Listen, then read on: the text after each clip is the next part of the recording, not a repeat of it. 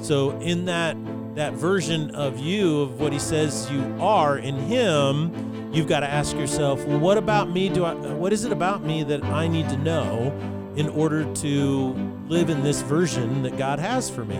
And that means I need to deny some things about me, a few things that need to be addressed and removed or taken away or denied, right? Not let those things control me.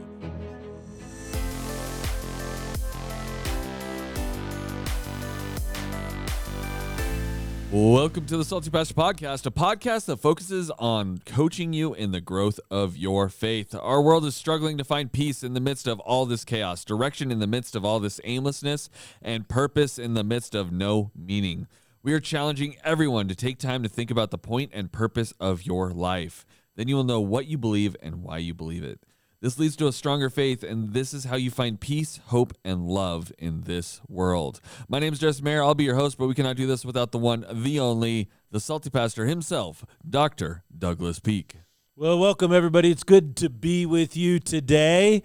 And I'd have to say, now that I have forayed into a series on women, that I am still here today. You are still here. These were not recorded months in advance in case Doug was chased out of the country. Unless it was received poorly. But it hasn't been. It's been very encouraging. Some ladies have been sending me emails, some encouraging, some disagreeing, but they've all been great. And I just have to say thank you to all the ladies for their kindness and sensitivity in the way they share their emails. It's been wonderful. That's awesome. And we are utilizing the life fulfillment equation that you introduced a couple weeks ago as a template for investigating what the Bible says to women.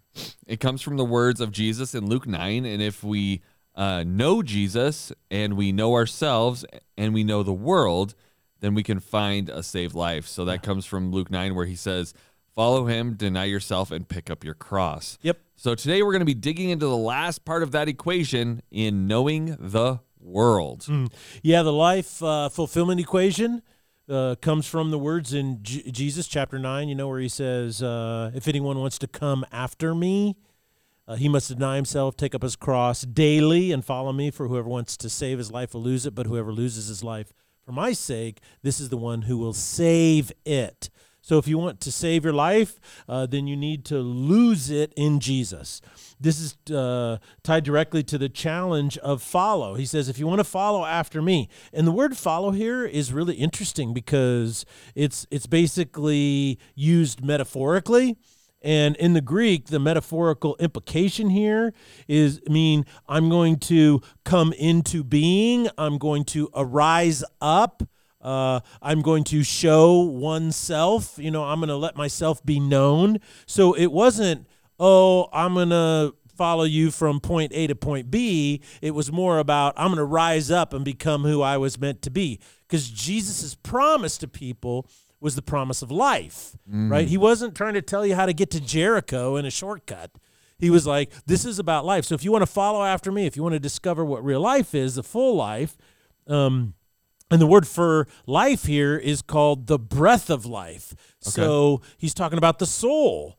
And what's interesting is when he says save your soul by following me, the primary word there is sos, and it's really interesting because it's a contraction of the gosh, what do they call that? Obsolete or the obsolete. It's not obsolete like we use it. It's a little different, but It's a contraction of the word seos, which means safe or to save, to deliver or protect, as well as heal, preserve, and do well or make whole.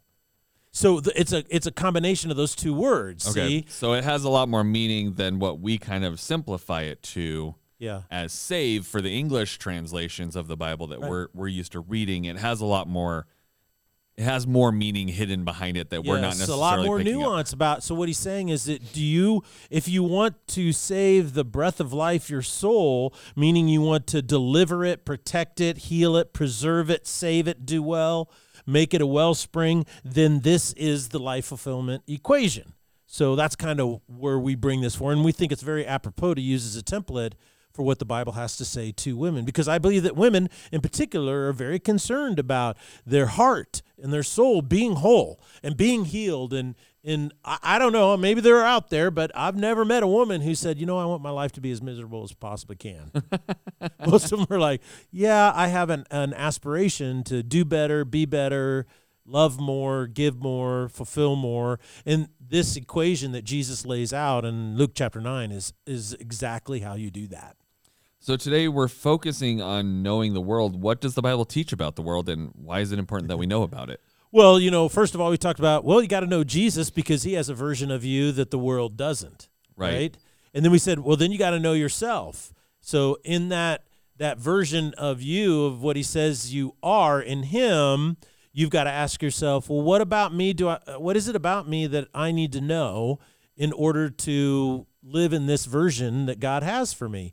And that means I need to deny some things about me, a few things that need to be addressed and removed or taken away or denied, right? Not let those things control me. Right. And then knowing the world now is really important, because if you want to live a new life in freedom, liberty, wholeness, and more, you want this soul that has been healed and made whole and you're protecting it, then you have to address the fact that the world is working contrary to that, and it uses your desires against you.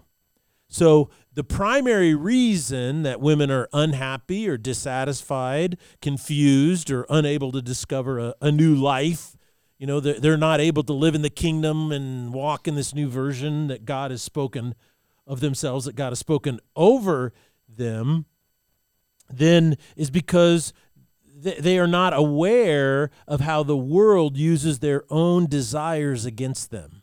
And so that's a big deal. There are women who have a mature faith that there's a point where they're completely satisfied in life. Their joy overflows each and every day. They don't have to face bad days or down days. They don't have to deal with anxiety or worry or discontent. And we should look up to those women and follow their example. In this case, though, in this Salty Pastor in this series, we're talking to the vast majority of women who are not quite there yet. They're still growing. They're still developing. They want to have victory over these things that are hindering the joy in their life, their fulfillment in life. So I have to come back to this notion. I believe this is all due to the fact that women are just like men. They are a human being, just like men are human beings, and we underestimate, both women and men, we underestimate the influence of the world in our lives because we don't understand or know what it is attempting to do to us. I mean, it kind of goes back to that you need to know your enemy thing, right? Like, if you Sun Tzu, the art of war. If you don't know your enemy, then you don't know how they're going to attack you, and that's one of the best ways to defend is if you know their tactics. And while the world's tactics are constantly changing, their base principles and their base desires have never really changed. It may just look a little different in the way they are approaching it, right? Because the world is constantly changing. So what does the Bible teach us that the world is trying to do to us so that we can better understand how to defend ourselves? Well, what I did is I just kind of went through and got a bunch of passages of Scripture where it talks about the world in particular. I picked about a third of them just in the New Testament. So if you eliminate all the Old Testament passages that deal with the world and its influence, and you take about a third, maybe just a little over a third of all those in the New Testament, this is what they are. I thought they were the most apropos. Okay. And this is how they go. It starts in the Gospel of Matthew chapter 13, verse 22. It says, "Now the one sown with seed among the thorns, this is the one who hears the word, and the anxiety of the world and the deceitfulness of wealth choke the word, and it becomes unfruitful." So the world produces anxiety, and it deceives you in order to choke out the gospel in your life. Okay. In Matthew chapter 13, Jesus says, "And the field is the world." This is the parable of the wheat and the weeds, the wheat and tares. He goes, "And the field is the world. And as for the good seed, these are the sons of the kingdom. And as the weeds, they are the sons of the evil one." So the world is growing the seeds of the evil one, right?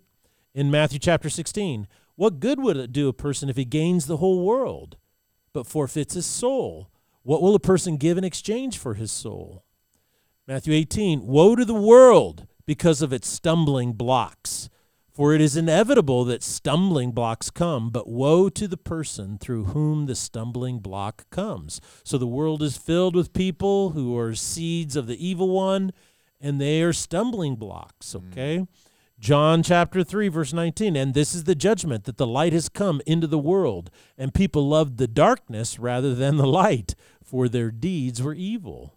In John 14, Jesus says, peace I leave with you, peace I give to you, not as the world gives.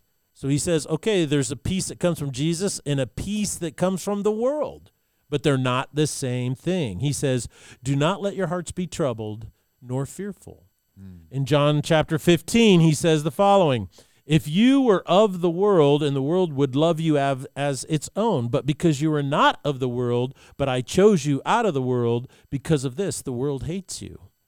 In John chapter 16, Jesus says, these things I have spoken to you so that in me you may have peace, and in the world you have tribulation. But take courage, I have overcome the world. In Romans chapter 12, verse 2, Paul writes, and do not be conformed to this world, but be transformed by the renewing of your mind, so that you may prove what the will of God is, that which is good and acceptable and perfect. In 1 Corinthians chapter 2, Paul writes, now we have not received the spirit of the world, but the Spirit who is from God, so that we may know the things freely given to us by God.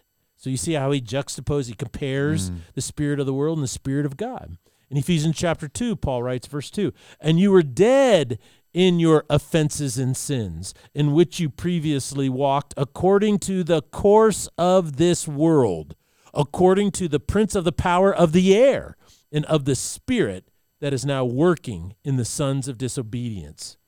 And then finally, in 1 John chapter 2, verse 15, the apostle writes, do not love the world, nor things in the world.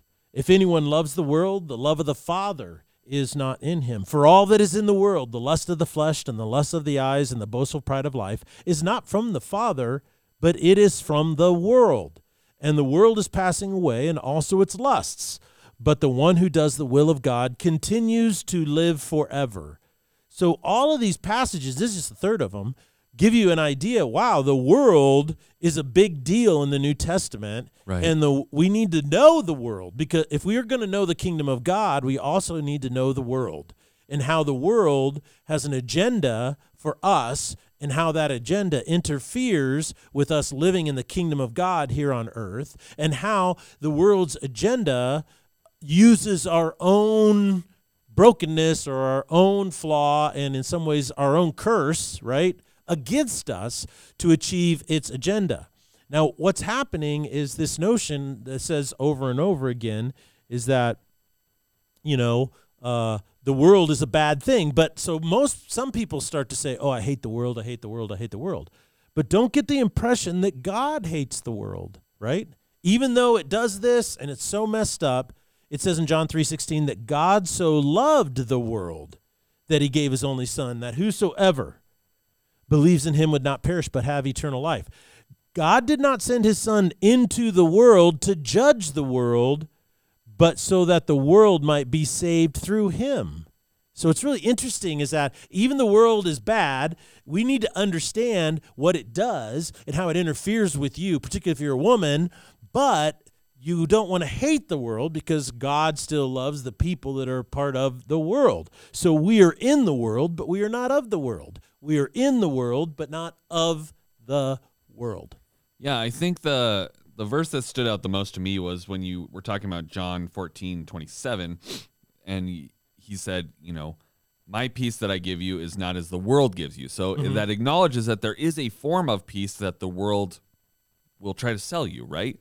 And that you have to be careful of that peace that is not an everlasting peace, right? Because, and I think that's where women these days have gotten so caught up is the world has told them, well, you'll be happier, you'll be more fulfilled, you'll be a stronger, more independent woman if you do blank, right? And that's what the world's trying to do. And it's not that there aren't values in the thing that the world is promoting, but like all things in the world, it takes something that God originally designed to be good, wholesome, pure, and great, Right. and has twisted it into a way that it is not all of those things. So Yes. there's kind of a false peace that the world does promise, but it is a form of peace, and we can't let that be confusing. Yes. And so I think also where you called out that idea of we are in the world but not of the world, the fact that we are here, if you're a believer, you're called to be reaching the people that are in the world. So you can't just go and cloister yourself off like the monks did and say, I'm just waiting it out till my time comes and then I'm out. Right? It's I'm like, going to heaven. you're here in the world. You're going to be interacting with people who are not saved yet, and your calling is to share the gospel with them and be part of the world, but you don't have to be in the world.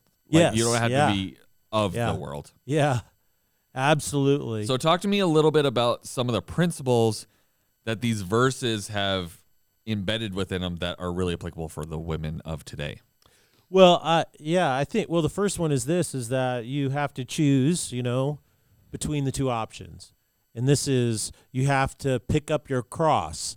And so that is basically meaning you have to choose your sacrifice.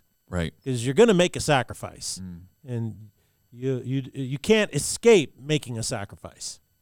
The question is which one do you want to make? And so what's really fascinating is if you just look at the data is up until about 1960, there was this notion that people said, well, the kingdom of God is the better value. And so we have people that don't live up to that in America, and we get that. But the value is still the kingdom of God. And so, but in the 60s, at the sexual revolution, they kind of abandoned that. And then the secular idea came to fruition. And this was the birth of second wave feminism. And then of course, after that, in the late 90s, third wave feminism started. But what happened is that there was this notion that, well, we're going to choose the world's way.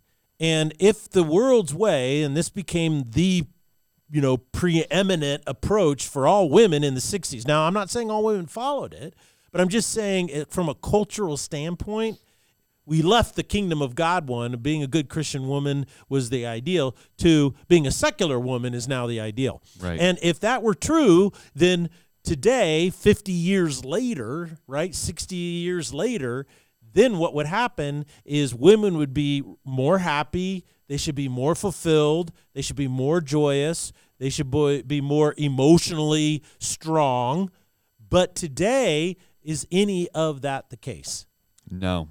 It's the exact opposite. Absolutely. Is women are struggling now more than ever. So the first thing in these passages of Scripture is you need to choose. So choose well. And the second thing is, ladies, be very, very discerning about what you allow to influence you that comes from the world, right? If you need to make your choice, I want to be in the kingdom of God or the kingdom of the world. And then once you make that choice, you're still in the world living, so you have to be very careful about what you allow to influence you. For instance, in today's world, it does not honor the feminine ethos unless it's sexual. So a woman is only to act feminine when trying to sexually attract somebody for sexual pleasure, okay? And what's really amazing about that is the power of the feminine, the character of the feminine, the nurturing of life aspect of the feminine, the motherhood intrinsic in the feminine is all discounted, right? Children are more of a problem, okay? Domestic exploits are to be shunned. Nurturing other people means you're putting yourself in a second position.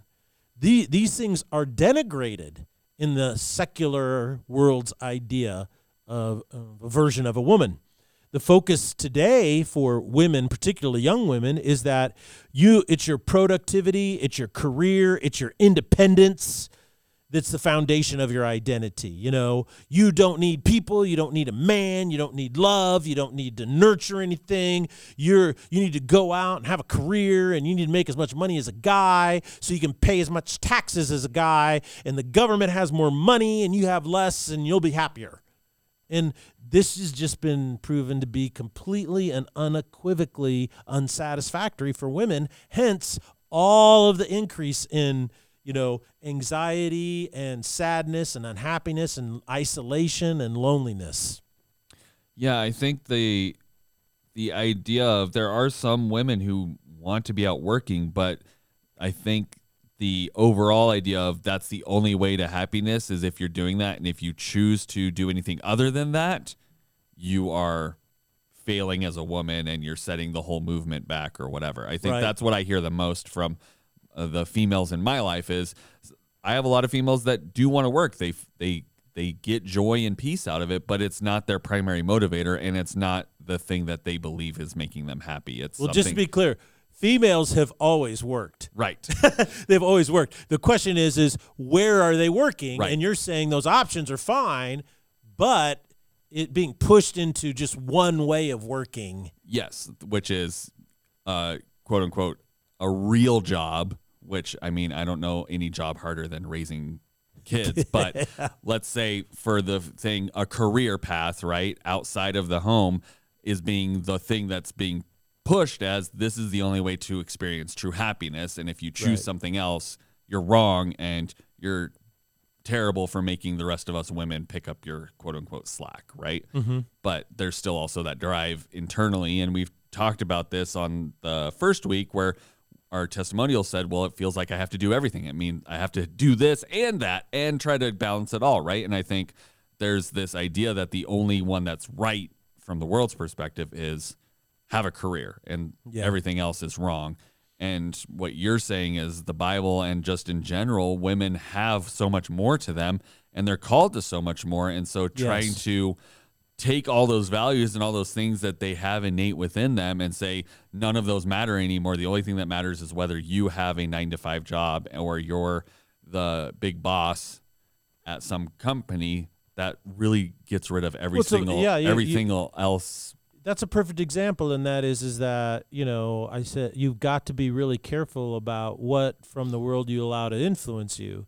And that is that if you have a work and you want to do things because women have always worked and they've always been productive, right? Prior to, just 100 years ago, most people lived on farms and women were producing all kinds of things in the farm. If you go back and read Proverbs 31, you see, boy, she does all these things around this agricultural lifestyle, producing all this stuff, right? Clothing and profit from selling fields and, making food. I mean, she's very, very productive, right? But what the world is trying to do is convince you that your productivity doesn't come from your feminine capacity. Right. It comes only when you act like a man. Right. So you got to be very careful about that. I think that's important. Yeah, I think just overall the world has not become more friendly to the feminine image of God. It's actually become very aggressive. Yeah, I think the world is erasing it. Hence the great way that, you kind of put a theme, to this whole series as we were talking about it. You were thinking and praying. You came back after a couple of days, said, I think this is really the way we want to, what do we call that when we put a theme on something? See, brand it or whatever, say that's the word we want to go for. And I think the graphics around it are excellent. The world is erasing the feminine.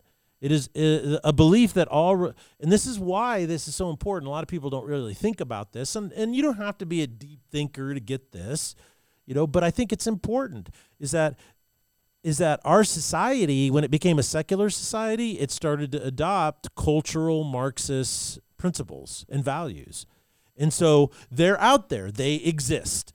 And the problem with Marxist ideology is that it believes that all relationships, economic relationships, political relationships, even family relationships, love relationships, sexually intimate relationships, are all power expressions. Right. It's all about power. So if you falling in love with another person, that's not real love. That's just power. Right? You're trying to exert power over there, and they're trying to exert their power over you.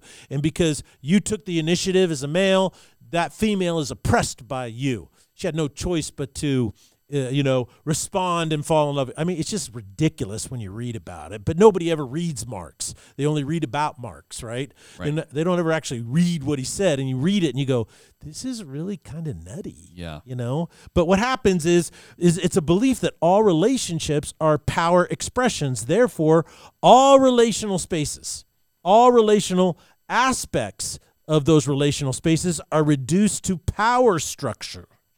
So it's all about power. And what this does is this destroys the notion of love and intimacy and friendship and beauty and warmth and nurture. It all of these wonderful peace, patience, kindness, all these character traits that make life so wonderful and joyful, right? It just destroys all of them because it says it's a power structure. That's all it is. And so women then now are enculturated or pushed to build lives completely independent of men. And I thought, I ran across this video. This gal explains it really well. And so let's listen to what she has to say when she talks about the struggle of modern women.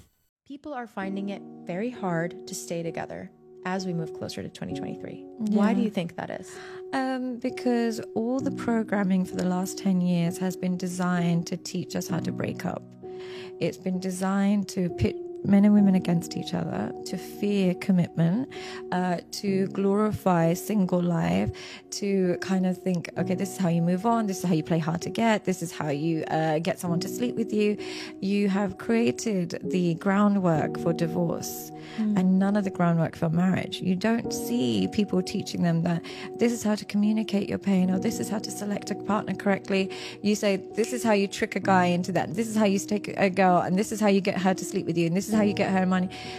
We've glorified sex so much, and we have almost demonized marriage that we are now programmed to simply keep moving on to the next and finding alternatives. And combined with the plentiful alternatives we have now through technology, it's a recipe for disaster. Isn't that powerful how she really analyzes that women in particular, men are being programmed this way as well, but women in particular are being programmed, right, to think in these terms, how to trick men or have a negative view of men, or you don't need men and you don't need this. And so it's pushing women and reinforcing a lifestyle in the direction that it's pushing them that ends up undermining and isolates them. She says it's a culture of breakup and divorce. It's not a culture of staying together and staying in love. And that, I think, is devastating. Women, the feminine, brought the whole notion of love and the beauty of love and the importance of love to society, particularly Western civilization. It's not about power. It's about this wonderful, unique partnership between a male and a female that if we can bring the feminine and the masculine together and pull us together, we ultimately can have this beautiful, wonderful life. We're still going to be influenced by the world and deal with our flaws, but at least we have something, and that is a lifetime romance. Absolutely. Well, I'm excited to hear more about how all of this applies to the modern world on Thursday, but I think we've got a lot of verses today that we can all just kind of marinate on who the world is in our lives and what we should be taking from it and what we should be doing in it. And I think having that distinction, again, going back of we are in the world but not of the world, is very important, especially as you think about this from the perspective of a man or a woman and how you are letting it influence you. So I think we'll end there today, Pastor, but I'm excited to pick back up on Thursday with application. And we just thank you so much for sharing these things with us. We thank you, Salty Pastor audience, for listening. Make sure you like or leave a comment if you are getting something out of these episodes over the women's series. We want to hear the feedback from you as well. So let us know if you're on YouTube. Leave a comment. Let us know how we're doing and what you're hearing and resonating with. And we'll see you on Thursday here on the Salty Pastor Podcast. Blessings.